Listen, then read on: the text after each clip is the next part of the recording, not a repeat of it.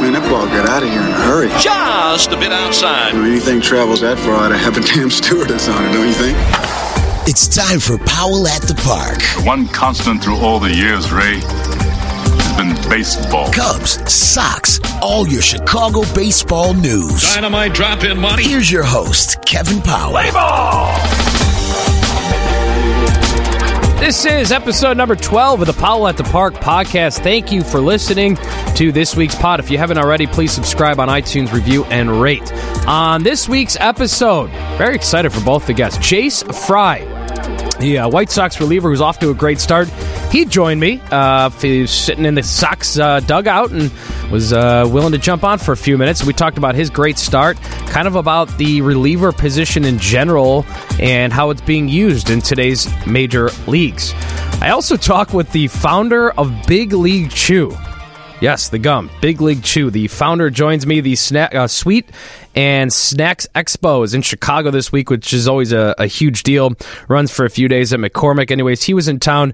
Had him on the phone, and it's not the best connection in the world, and I apologize for that, but it was the best we can do.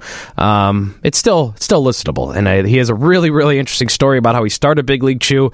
And for anybody who played Little League or who was around it, you kind of have this nostalgic thought about Big League Chew, right? I mean, when I think Big League Chew, I think of my days growing up playing Little League, and you had it in your back pocket, and you throw a giant wad in, and it was always, you'd always put too much in, much more than you needed, but it was always fun, and we'll talk about that a little bit more. But Rob Nelson, founder of Big League Chew, joins the podcast as well. We'll start this week's episode, as we always do, with the rundown. All right, on this week's rundown, I wanted to address Machado Mania, which was sweeping through Chicago over the past week or so. Playing on the south side, there was trade rumors involving the Cubs and Orioles, or at least people were speculating or throwing the idea out there. There's also the hope for Sox fans that the Sox can sign him in the offseason. Some people are very dismissive of that idea. There's no chance the Sox are going to sign Machado. Well, they're certainly going to have a conversation with Scott Boras' agent. No question about that. And this argument that, it's too early for the Sox to hand out a huge contract because it's too early. They're not ready to contend in 2019. You're not giving him a one-year deal. Machado's going to get an 8, 10, 13-year deal, something crazy like that. And there's probably going to be an opt-out after 4 years or 5 years or something.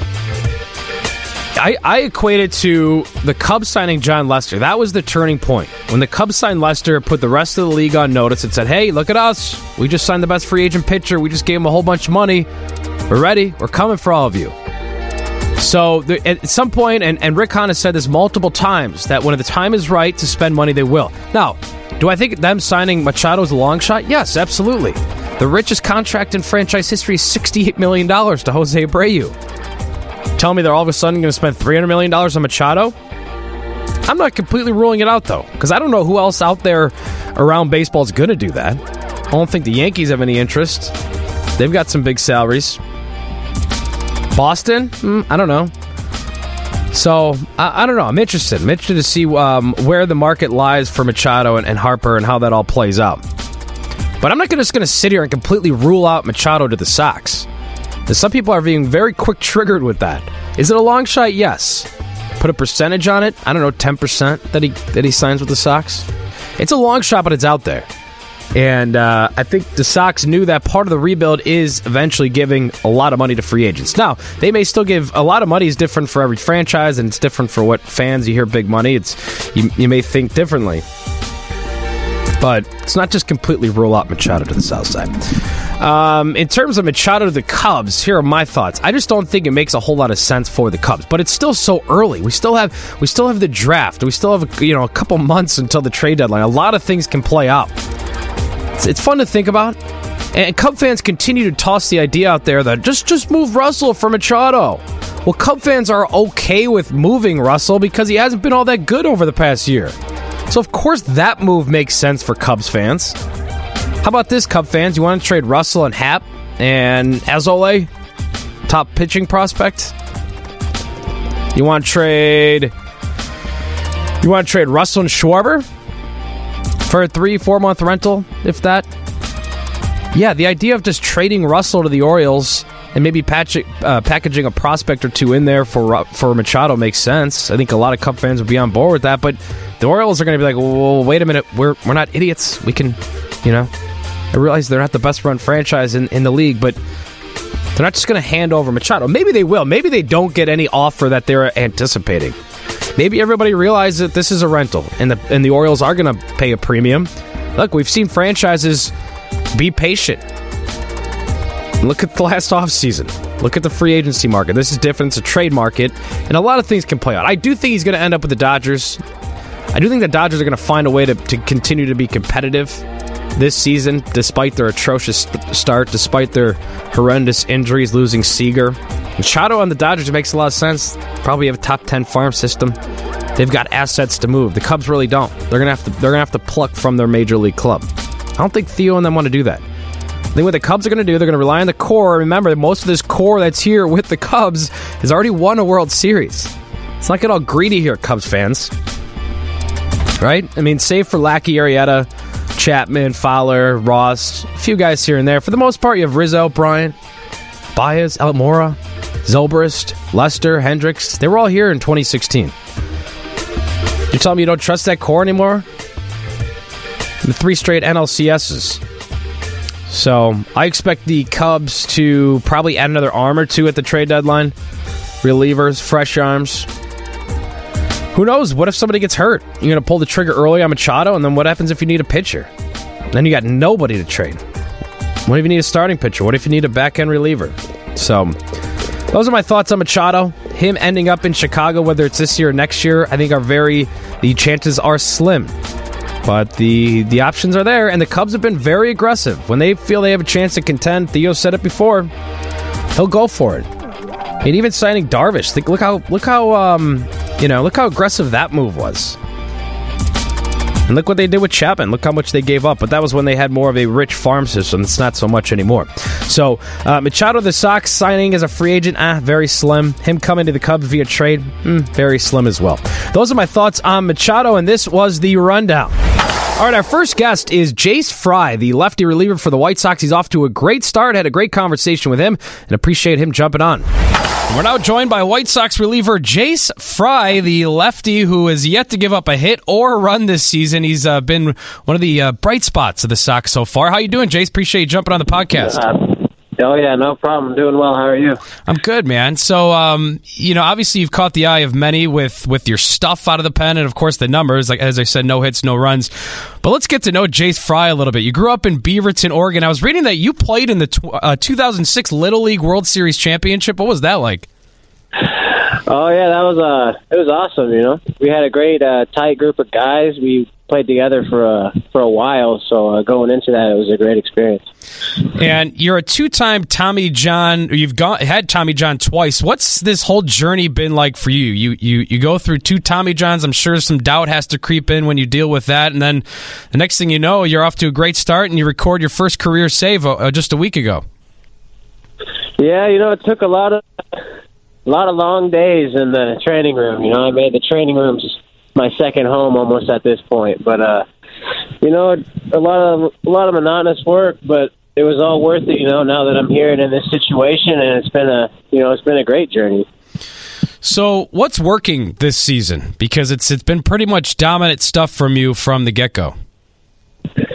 It's my spin. I'm spinning balls over the plate well, curveballs and sliders, and it seems like every time I do make a mistake, I make the right mistake. I miss across the plate, or I'm throwing a ball out of hand that ends up being a strike, or a strike out of my hand that ends up being a ball, and it's really just keeping the hitters off balance. This is a team that obviously you're new to the big leagues and everything, and you're a rookie in some sense, but this is a team that's obviously in a bit of a rebuild here. How much are you kind of dialed in with that? I know, we think back to spring training, the amount of excitement that was in the clubhouse, because there is so much youthful talent up and down, in the big league level and in the minors for this team. So for yourself, how much are you focused in, individual growth, but also trying to, envision yourself being a part of the larger picture of this whole thing for the Sox? Yeah, there's just so much talent really at every level with the White Sox right now that try not to get caught up in, the prospects or the try to read too much about what's really going on. I just take it one day at a time, really, and try to, make the most of every day and, enjoy every day, especially while, I'm in the big leagues. So that's my kind of outlook on what's going on with the White Sox. And I know as long as we perform and execute our pitches, we'll have a great chance of staying up here. Obviously, the wins and losses aren't where you guys would like them to be this year. But for you personally, how fun has this been this first month or two of this season? It's been a great start. I couldn't even imagine it before the year started that I'd come out throwing the ball this well, and I'm really just rolling with it, just trying to ride the wave. And it's still sometimes I'm looking at what's going on and just laugh about it sometimes because I know, baseball happens and it's going to happen. But right now I'm just really enjoying every day. Well, we look at the way relievers are being used in Major League Baseball these days. We saw the Rays, start a game with a reliever, back-to-back games. We've seen guys like Andrew Miller kind of redefining what a reliever can be. How much are you focused in on that? How much are you dialed into that? What do you think of the evolution of the reliever? It's crazy because you can really use them for matchups at any time now. There's, and a long time ago they used to throw their best reliever in whenever it mattered most in the game. Whenever they were in a pinch, they would, they'd throw that so-called closer in the game. And we're kind of seeing it's, kind of circling back to where they're trying to get their best matchups in at any possible time. And it's kind of crazy to see it working, but it's also watch.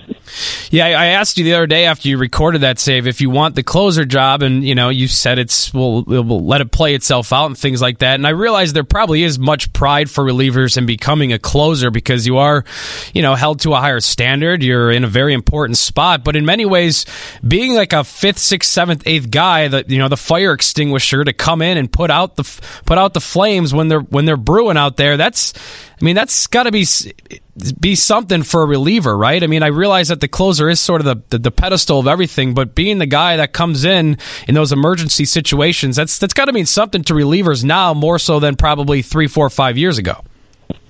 Oh yeah, absolutely. Because you can alter a game, one pitch in that moment with runners on, and we're usually coming in with runners on, get out of a pinch or get out of a jam, and even if we're coming in for, say, a starter who struggled, if you could hold them there and keep our team, within range, it's going to change the rest of the game. So, being a middle relief to bridge guy or, back end guy, it's all important. And obviously you want a closer who can just, shut the door on righties and lefties. Is there another reliever in Major League Baseball right now that you say, whether you emulate or a guy that you say maybe is a comparison to your style of pitching? I'm searching. I'm searching for, because a lot of lefties have 4-seam slider, or they have really good sinker slider, and a lot of the starters kind of have the stuff that I have coming out of the bullpen. But I'm still looking. But that's definitely not going to change what I got, that's for sure. Right. What's the relationship with Coop been? Because, of course, he's been around for a long time. What have you learned from him, and how have you liked pitching under Coop? I kind of think of Coop as, the guy who he set the stone, so now everybody with before him has kind of, reiterated what Coop thinks, So I feel as though even though when I was in the minor leagues and working my way up, I was still kind of working with Coop. That makes sense. But being with him here, it's just, he's kind of letting me do my own thing right now. And, don't touch it if it ain't broke kind of thing. How have the going back to kind of this rebuild process, how is the attitude in the clubhouse been this year among, with some struggles on the field happening, but of course there's been some bright spots. How has the clubhouse handled it for the most part? I know there are a few veteran guys like James Shields or Jose Abreu or kind of those veteran statures in the clubhouse. I think that, yeah. Yeah, go ahead, Jace. I think everyone's, they're doing great because we know we're competing. We're not out here trying to lose. We're competing, and we can see that within one another. And, it seems that a few wins, are now coming our way, and the energy's really picking up. And hopefully we can just keep riding the energy because, a winning clubhouse is always a happier clubhouse. That's Jace Fry, the White Sox reliever, 24-year-old who has yet to give up a hit or a run this season, off to an impressive start. And you got a lot of Sox fans excited, Jace. I'll tell you that much because, on social media when you're pitching, people are excited. Seeing the stuff you have is nasty, and I think people are starting to envision you in the larger picture of things. So keep it up. Congrats on the early success here, and hopefully we'll talk to you down the road. All right, thank you. I appreciate it. Thank you to Jace Fry, who, again, off to a great start for the Sox. No hits, no runs through May 23rd is when we had our conversation. Up next, was very excited for this one. We booked this one a couple weeks in advance. The founder of Big League Chew, yes, the bubble gum. Okay, Rob, before we get to the origin of Big League Chew, let's talk about your time as a pro pitcher. You're a lefty reliever with the Portland Mavericks. Talk about your time with that club, because a documentary was made about them called The Battered Bastards of Baseball. Talk about your time with that team and your love of baseball in general. Well, I suppose I have to talk about the love of baseball first, because I ended up going to 3 different colleges before I settled in, amazingly, in the Ivy League. And I got to pitch for Cornell and ended up getting a philosophy degree. And my last year of college was the only good baseball year that I had, and it just reinvigorated my love for the game of baseball. I'd been good as a little leaguer. I was a pretty good high school pitcher, but it was only my last year, 1971, that I was a good college pitcher. I went 6-2, lost to Harvard, who won the Ivy League title, and Michigan State, who won the Big Ten. So I was fired up. I thought I had a future in baseball, but I was wrong. I had 3 weeks in spring training with Rookie League Cardinals. I ended up pitching and teaching school in Cape Town, South Africa. It was the best opportunity for me to keep playing baseball. I did that for 2 seasons and had good success there and a lot of fun, met some great people, and then read a sports clipping that my dad had sent me talking about the independent Portland Mavericks baseball club run by Bing Russell, the father of Kurt Russell, renowned actor and all-around terrific guy. So long story short, I went from South Africa to Portland, Oregon, stopping off at New York, did a couple of weeks of substitute teaching to make some money to get to the West Coast. And in June of 75, I came out and tried out for the Portland Mavericks. And interestingly, I didn't make the team, which forced me to be fast on my feet. I came up with an idea for the Little Mavericks baseball school. I started Bing Russell's baseball day camp. That's what kept me in Portland. Come August, he gave me a chance to pitch a little bit, but frankly, I wasn't as good as I thought I was. The 2 great seasons I had in South Africa were against competition that wasn't at the professional level. But Bing liked me, and I stuck around, and I threw batting practice and ran the camp and sold tickets on the phone, and repeat that year 2 and year 3. In fact, in the summer of 77, I became the pitching coach and ran the tryouts for Bing.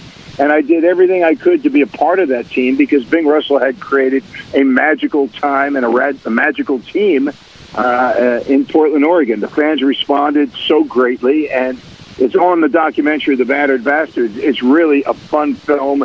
And the reason the film really works is because it's true. They didn't embellish anything. It was warts and all. What was great about the Mavs as an independent team playing against organized baseball teams. It was different back then. An independent team could play in a league with affiliated teams, which meant we could play against guys like Ozzie Smith and Rick Sutcliffe and just a number of other major leaguers, eventual major leaguers. So that was a lot of fun, and it allowed me to stay in baseball, not the way I thought I was going to stay, but it was because I was sitting in the bullpen with a lot of time on my hands because I didn't get too many innings with the Mavs, that I had a conversation with teammate Jim Bouton, the former Yankee, just about anything and everything. And one topic that came up was looking at teammates who were chewing the other stuff, and Jim asked me, had I ever tried chewing tobacco? And I told him, I tried it once, and it never made sense to me. I was supposed to throw batting practice that day, and I was unable to because the tobacco made me sick. It was about an inning later when I said to Jim, I've had this idea to shred bubblegum just so I could look cool but not make myself ill. And Jim absolutely flipped. He loved the idea. He said, Rob, I could sell that idea. I think that is so much fun that we could be tough-looking guys, but deep down we're really not. And it made me laugh. And then another inning goes by, and he says, what would you call it? We're just brainstorming. and just out of thin air, I said, how about Big League Chew? It was like the first thing off the top of my head that's what we would call the brand, and that's how the whole thing started. And that's the birth of it. So then where did you guys go from there? Then you guys pitched this to Wrigley. I was reading a Washington Post article, and you kind of joked that one of the reps from Wrigley said they liked you because you had a mind of an 11-year-old. So it seemed to the partnership seemed to work there. From that, because you have the idea, and then it's put in the wheels in motion. Once you had that down, the Big League Chew aspect, where did you guys go from there? Well, it's kind of amazing. It's almost like a make-believe story in that Jim went to 7 or 8 gum companies and nobody was buying. We were lucky that just outside of Chicago was Amarillo Confections, a division of Wrigley in Naperville, and they loved the idea, and as luck would have it, they knew how to shred gum. They just really didn't know how to market it. They loved our presentation. They loved the packaging. They loved the theme. But interestingly enough, we had a 3-year deal with them. They thought this will be a nice novelty. And so we got lucky. We really did. I mean, even making the first batch of Big League Chew, which I made in Bat Boy Todd Field's kitchen, Maverick Bat Boy Todd Field's kitchen, in January of 1979, I happened to be reading an article in People magazine about a company out of Arlington, Texas, that was selling a bubblegum kit that you could make your own gum. And I said, this is perfect. So I bought a box of the stuff. I made the batches. That's when Jim went peddling the stuff. And the Amarillo people were very kind. They said, we love your idea. We love the name. Let us make the gum. Your stuff is inedible, unchewable. And they were right. But, and I think the reason we succeeded was because Jim had some success, as a Yankee pitcher, as a writer and author and so forth. So he was way more skilled as a businessman than I was. I was a middle school teacher and just looking for the next place to pitch a ball game. So Jim used to say that I had the inspiration and Jim was the perspiration. And that's absolutely true. He's the guy who pounded the pavement. He's the fellow who convinced Amarillo to give it a go. The first contract was for 3 years. And after year 1, when we had sold $18 million worth of shredded gum, they said, you know what, let's reconsider and do a longer deal. So we just kind of fell into success. It's quite amazing. No lefty luckier than I. Well, it's, when I think of Big League Chew, I immediately think of my childhood, and I'm sure it's like that for a lot of people. One of the things that sticks out to me, and I guess for many iconic brands, whatever it may be, they've kind of mastered the art of packaging. And Big League Chew is distinct. It is when you see it, you know it. Talk about because it's always like this big jacked ball player on the cover of the packaging. Talk about how you guys decided to design the packaging, because it was always just so cool to be sitting in a dugout when you're in Little League and you get a package and your dad, maybe I was at an event this past weekend, and there was a Little League game going on across the park, and there was a concession stand, and I was with my brother, and the first thing he said was, man, let's go to the concession stand. I hope they have Big League Chew. There's just something about it, the packaging, the fact that it's the alternative to what the pros used to do and chewing tobacco and things like that. So I guess just talk about the packaging, because it is so much different from what else you see on the shelves when it comes to gum and things like that. Frankly, I think I got the idea from just a brown bottle of Hires root beer. That it was kind of the fun alternative to a pint of Guinness. And it was just a kid's version of something that adults did. So the pouch made sense. As it turned out, the shreds came out really perfectly for kids. It was soft. They could take a little bit. They could take a lot. They could share it with their teammates. That's always been a big factor with Big League Chew, that you know that you're a legitimate friend when your buddy says, would you like some of my Big League Chew? And he lets you stick your grubby fingers into his pouch of shredded gum. But I think those components, the fact that there was no wrappers that you had to deal with, and you could be chewing a bunch of it, and if it started to lose its flavor, you could take a few more shreds and stuff them in your mouth, and by the end of a 6 or 7 inning game, your pouch was empty and you were happy. We really, as Cal Ripken said, during the 25th anniversary celebration that we had about a dozen years ago, he said that you guys just brought fun to the ball yard. And that's the thing that I hear over and over, whether it's a cab driver or a bartender or a waitress. everywhere we go, when people find out I'm the gum guy, everybody seems to have a story, something that made them smile. And consequently, it makes me smile because that was the whole idea. I wanted to come up with something that was fun. In terms of, going into a business long term, we didn't know what we were doing. We really didn't. We were just hoping it would succeed. And how many packages sold to this day, 2018, from the start in 1980 till now? How many packages? It's over 800 million pouches. Wow. Well, and you guys have a new flavor, too. I know you're at the Sweets and Snacks Expo here in Chicago. New flavor. Anything else you want to plug for Big League Chew that people should be looking for? Because, whether you're playing Little League or just kind of want a nostalgic day and want to throw a wad of Big League Chew in, I think people are interested. Well, we still have the great flavors, the ground ball grape and Out of Here original. The big news this year was Big Rally Blue Raspberry. It's quite fantastic. It's quickly become my favorite. It's my Big League Chew of choice. Makes your lips a little blue. It tastes awesome. The bubbles, there's something about the texture of it that the bubbles just seem to work. I moved the factory. I bought the equipment from the Wrigley Company when I left Wrigley about 8 years ago when the Mars Wrigley thing was happening. And I knew that Big League Chew was probably not going to be a good fit in such a large company. And was lucky with the help of a great Chicago guy, Bob Anderson. We found a wonderful company in Western New York, just outside of Buffalo, and called Ford Gum. They've been around over 100 years. And we're 40% of Ford Gum's business now. So Big League Chew really matters to them, and the gum has never been better. The quality of the gum is great. The fact that it's made in the USA is a very cool thing. Tomorrow I leave for Cooperstown. I'm part of a baseball clinic at the Hall of Fame. It's the Cooperstown Classic weekend. And so kids will learn how to catch ground balls from Ozzie Smith at shortstop. But when they go into the right field bullpen, it's going to be Bubbles with Rob.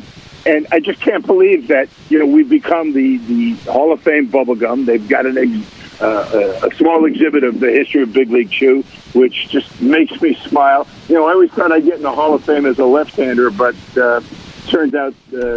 It was gum. As an inventor. Yeah, who knew? Rob, thank you so much. I know everybody, anybody who's ever even just been around a Little League park or the Big League park, whatever it may be, everybody knows Big League Chew, and I think it has a spot in everybody's baseball heart for sure. So thank you so much, Mr. Rob Nelson, the creator of Big League Chew. Can't thank you enough for joining the podcast, Rob. This was fun. Thank you so very much, guys. We'll see you now.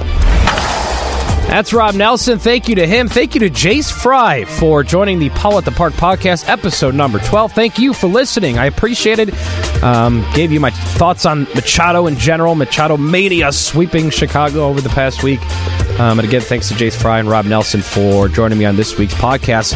Please subscribe, review, and rate on iTunes. Be much appreciated. Thank you for listening. More to come on episode number 13 next week. Hope you can tune in. And remember, follow me on Twitter at KPowell720 for baseball updates and all sorts of things. Thanks for listening. Have a great day.